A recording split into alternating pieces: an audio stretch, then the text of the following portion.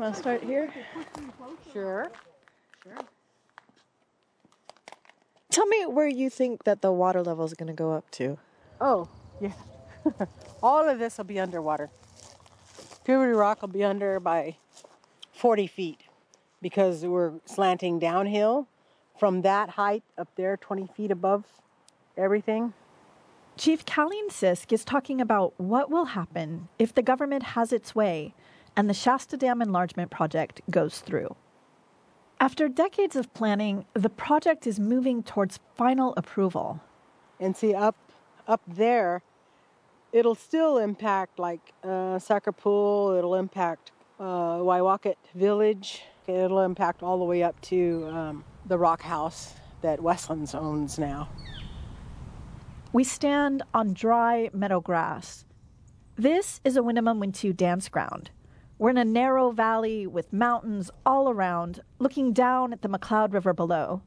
It's one of the most beautiful places I've ever been, with earthy tones of red, green, and brown. Behind us is the rest of an old village site, where Chief Caleen's great-grandfather was the headman. She gestures to all the sacred places that could be destroyed if Shasta Dam is built higher and water levels in the reservoir go up. And so then how does that impact Children's Rock? We're hoping it doesn't impact it, but it'll be underwater unless they draw down all that water. And same with the dance ground. What happens to the dance ground? It'd be underwater. The women's healing pool on the little stream, that'll be underwater. Coyote Rock will be underwater. This village will be underwater. The burials that are across will have to be moved. Yeah, there's burials. Yeah, and there's burials here. And there's burials upriver that'll have to be moved.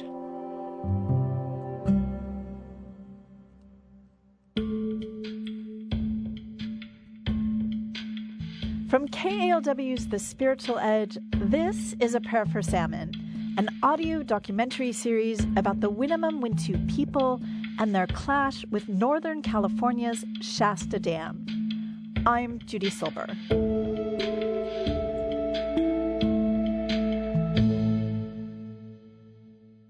A lot of people have a hard time understanding Indigenous sacred sites.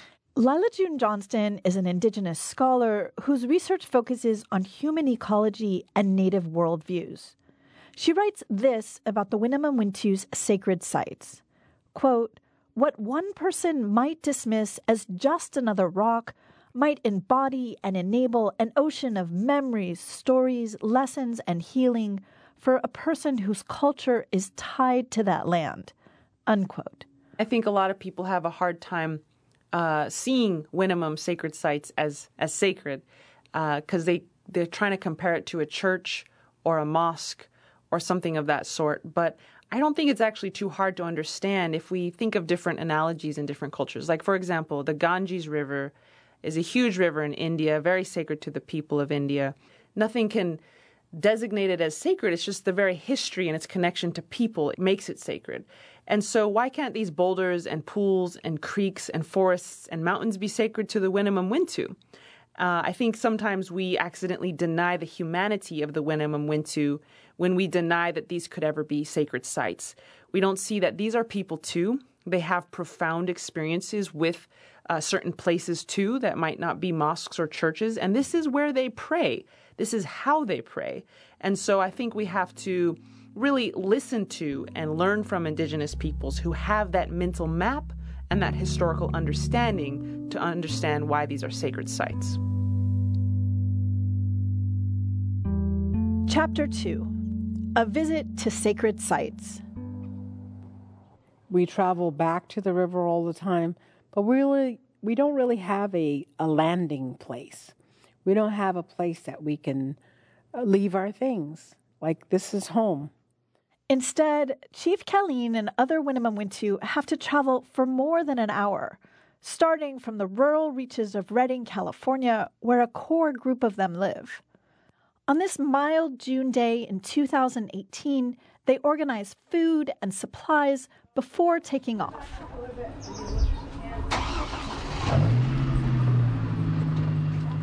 Today's group includes extended family members and friends.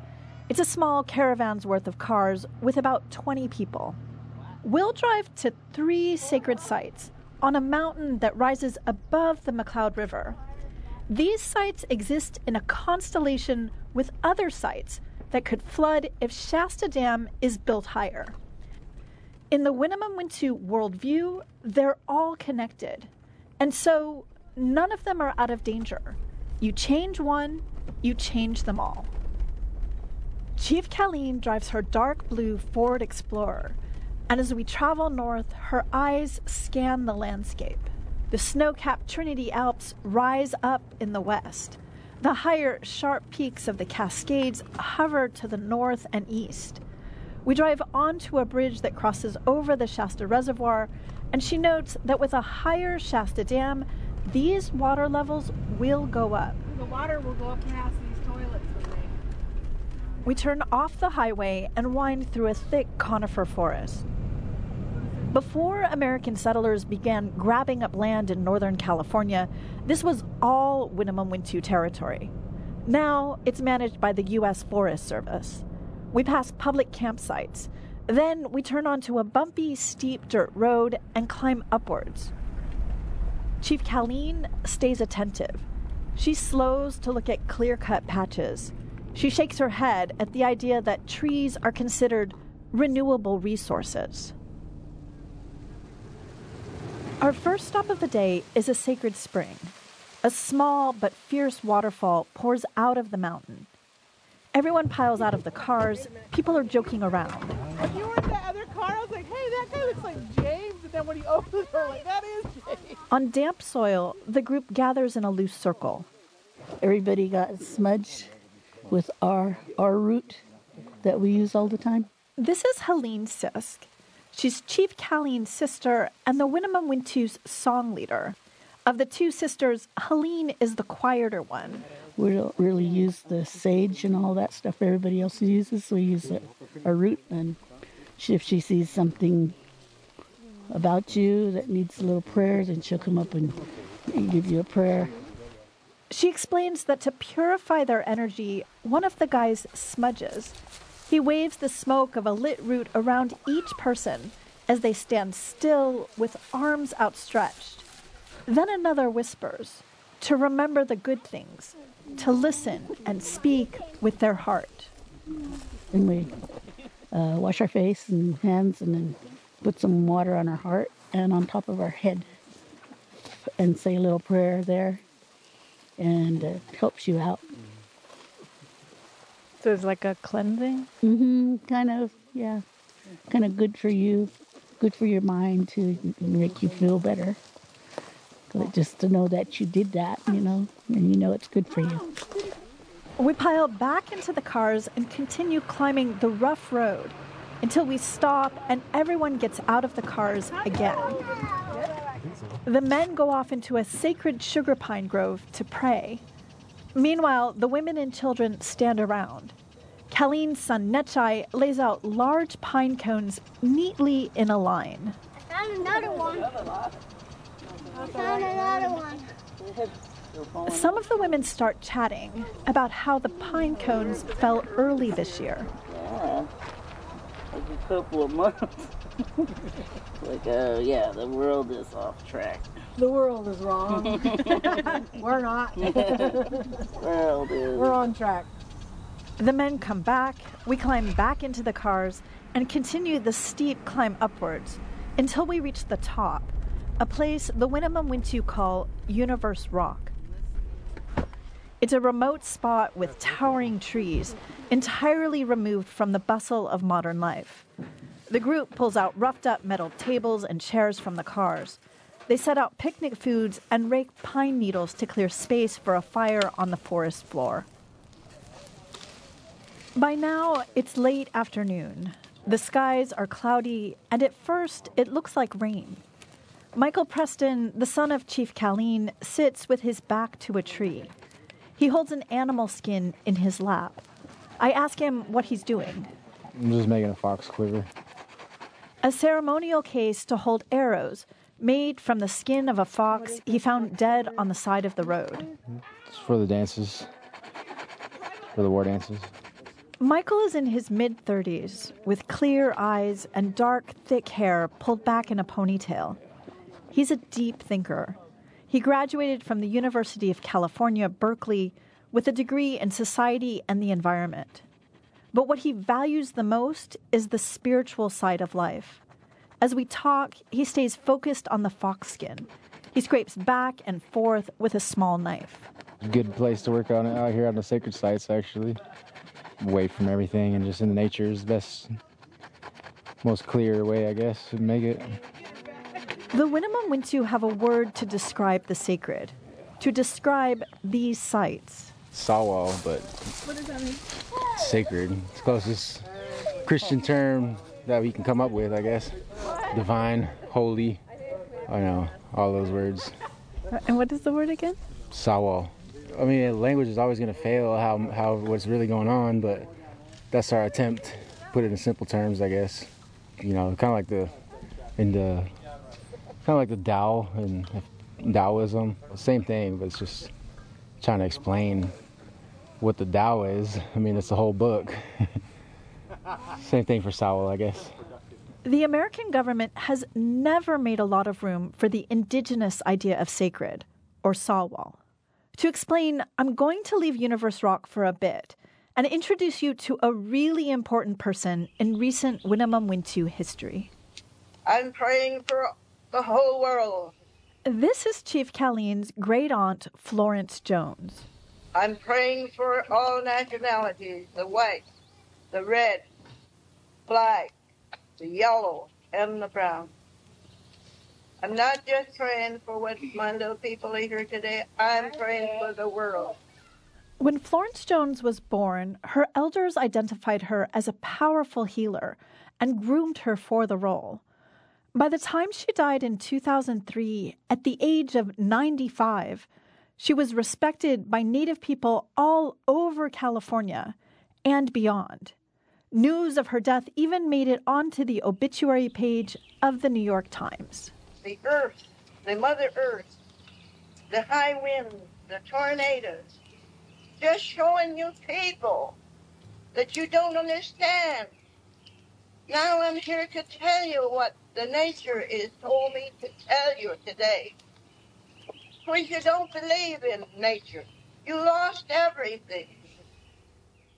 She would go into trance and she would talk to spirits and she would tell people what was wrong with them and they'd be crying and grown men would be crying. I'd be a little kid watching this and like it was always very serious, like no talking, like no nothing, like. And the way she did it, like I can't really explain it, like really it's just very real about it. Something you feel it, like it's like there's something going on here, like not just something, there's something very big going on here. You're listening to A Prayer for Salmon from KALW's The Spiritual Edge. This is an 11-part series. To hear the rest of it, search for The Spiritual Edge in any podcast app or go to thespiritualedge.org. Now back to the story. Florence Jones was a young woman when Shasta Dam went up and displaced her people from their river. But with her knowledge of the old ways, she helped the Winnemem Wintu hold on to their culture and ceremonies. In her later years, those who knew her well called her Grams. Grams and then other leaders in the Winnemem decided to get in the face of the federal government. Claire Cummings is an attorney who spent decades doing pro bono work for the Winnemem Wintu, starting when Florence Jones was still alive. She says Native American ceremonies were illegal for much of the country's history. That forced communities such as the Winnemem Wintu to practice in secret. In 1978, Congress passed the American Indian Religious Freedom Act. It guaranteed tribes access to their sacred sites on public lands. After, Florence Jones applied for a permit to hold ceremony at a place called Decus on the west side of the McCloud River. Claire Cummings says the application was a gutsy move. It forced government officials to acknowledge that the Winnemem Wintu were still here, and they had rights. Saying, I have a right to my ceremony at Decus. And she had the right to continue her ceremonies there.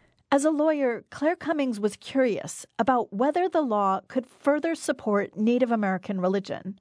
Her father had worked at Glacier National Park in Montana. He was born in 1891, and he worked in Glacier National Park and lived with the Blackfeet. And this is in the early 20th century. From him, she learned to respect indigenous wisdom. He said, who were the first people here? Pay attention to what they knew and what they learned. It seemed natural to me to consider the first peoples in any place where I was. She realized the law prioritizes protection of private property, not indigenous sacred sites. Our legal system is utilitarian. It doesn't see the value of something that's 10,000 years old and an oral tradition passed down from generation to generation that is kept secret, perhaps, or danced or dreamed or sung. That's just not part of the Western culture way of grasping the world. In the 1980s, the Winnemem Wintu owned no land along the McCloud River. Their sacred sites were on private property, national forest, and logging company land. To hold ceremony legally, the Winnemem Wintu had to either apply for permits or ask permission. Not exactly ideal. But then, out of a mistake, came an opportunity. It all started when loggers cut down ancient trees from a sacred sugar pine grove, the same grove that we visited today. The land is owned by a logging company called Sierra Pacific Industries. Private property owners can mostly do whatever they want on their land. But in this case, Sierra Pacific wanted to do something called a timber harvest. That required a state logging permit.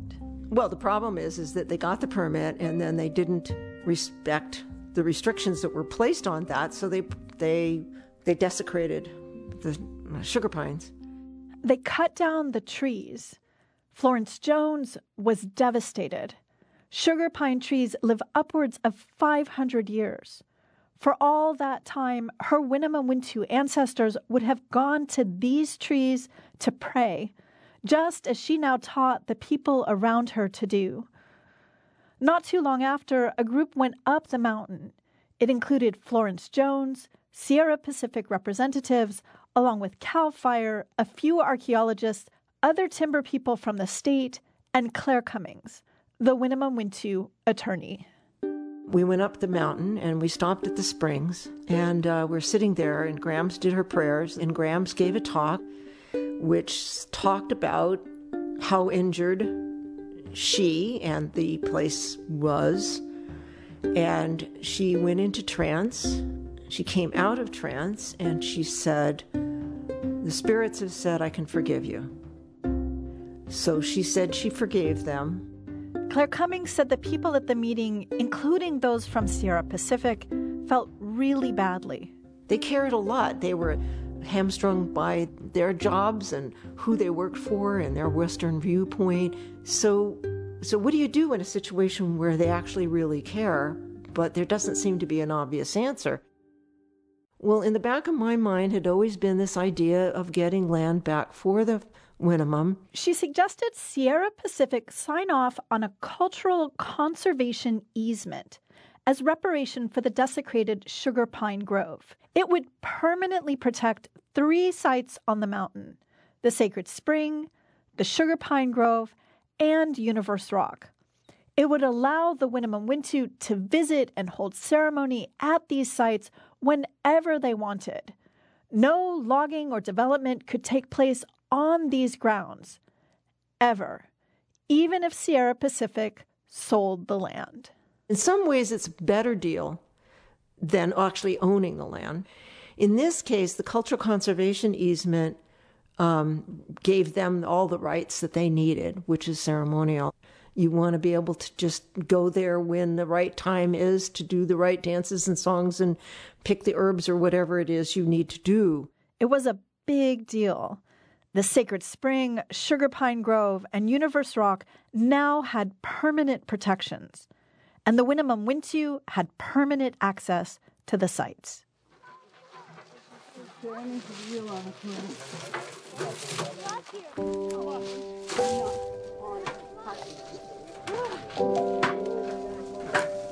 Back at Universe Rock, the sky's clear. Members of the group grab chairs and trudge through overgrown, dry vegetation. It's not clear where we're going until we come to an outcrop of rocks where the mountain drops steeply below. Looking out at the valley, seeing pretty much nothing but trees, it's easy to understand this as a sacred place. In the distance, we see water flowing through the McCloud arm of Shasta Lake. Chief Kaleen's son, Netchai, runs to the top of a large boulder. What do you see? I see everything. Come up here. It's so cool. You can see everything. Look. Yeah? I can look down because I'm not scared.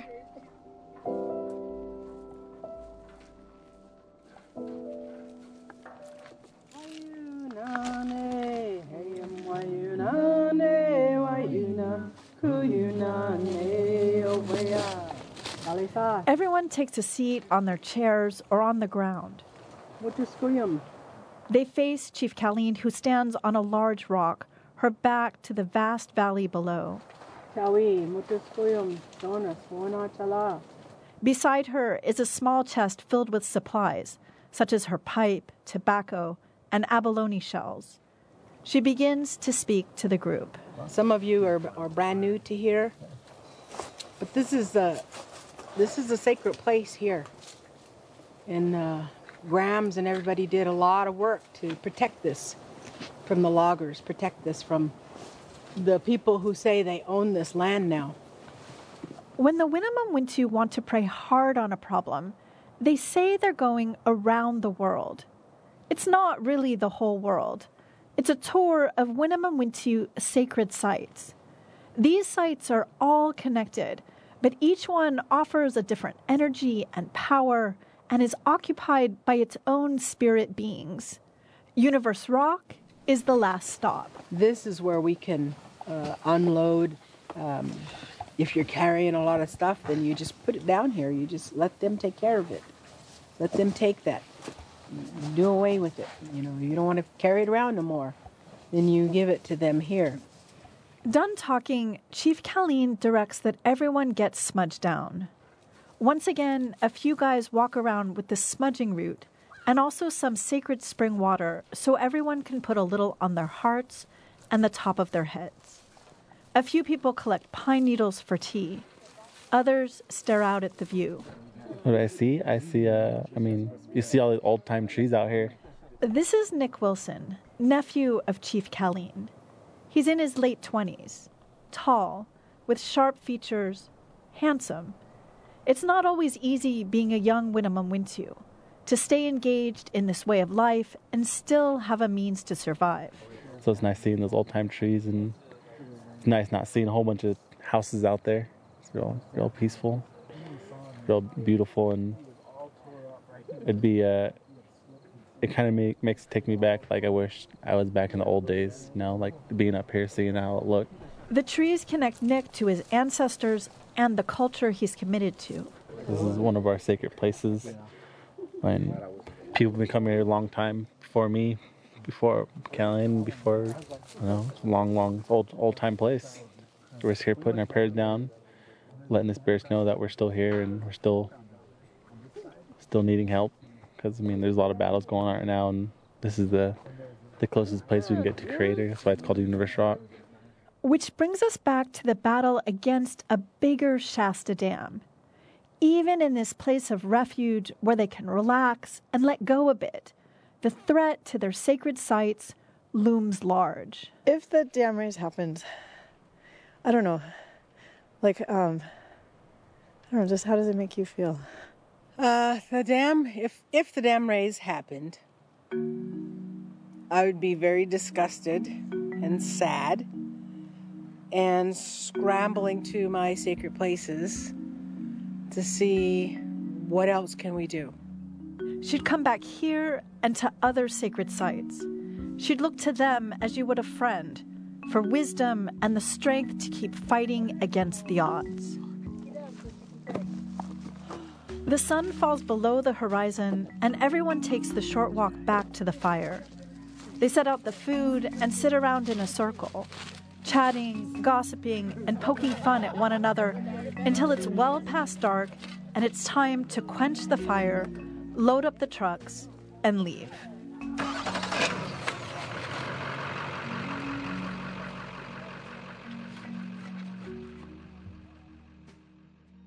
Lila June, you published an academic study about the Winnemem Wintu, where you explored what would be lost to them if the proposed Shasta Dam Enlargement Project is built.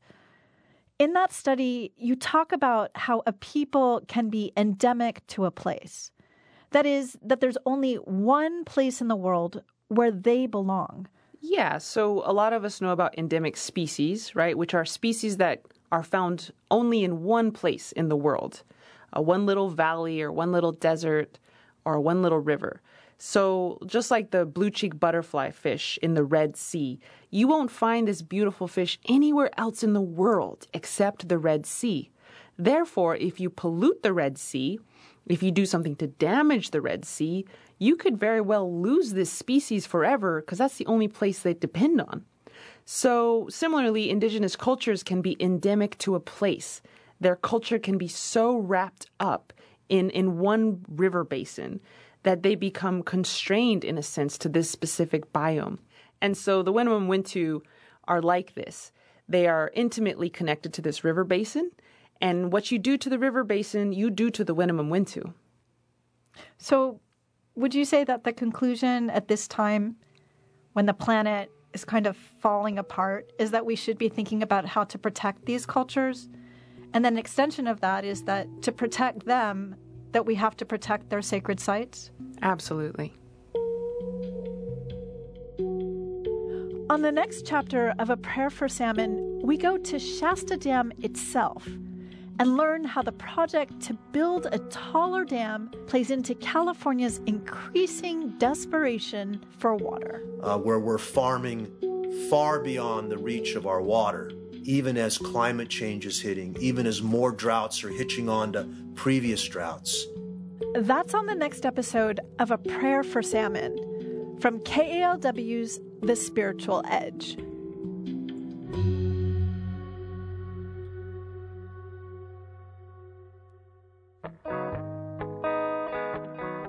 The music you're listening to is In the River by Ray Zaragoza.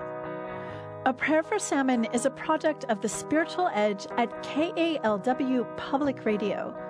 To hear the rest of the series, look for The Spiritual Edge in your podcast app or go to thespiritualedge.org. That's also where we have beautiful photos from the series. I'm Judy Silber. Thanks for listening. In the river is our sisters and our brothers.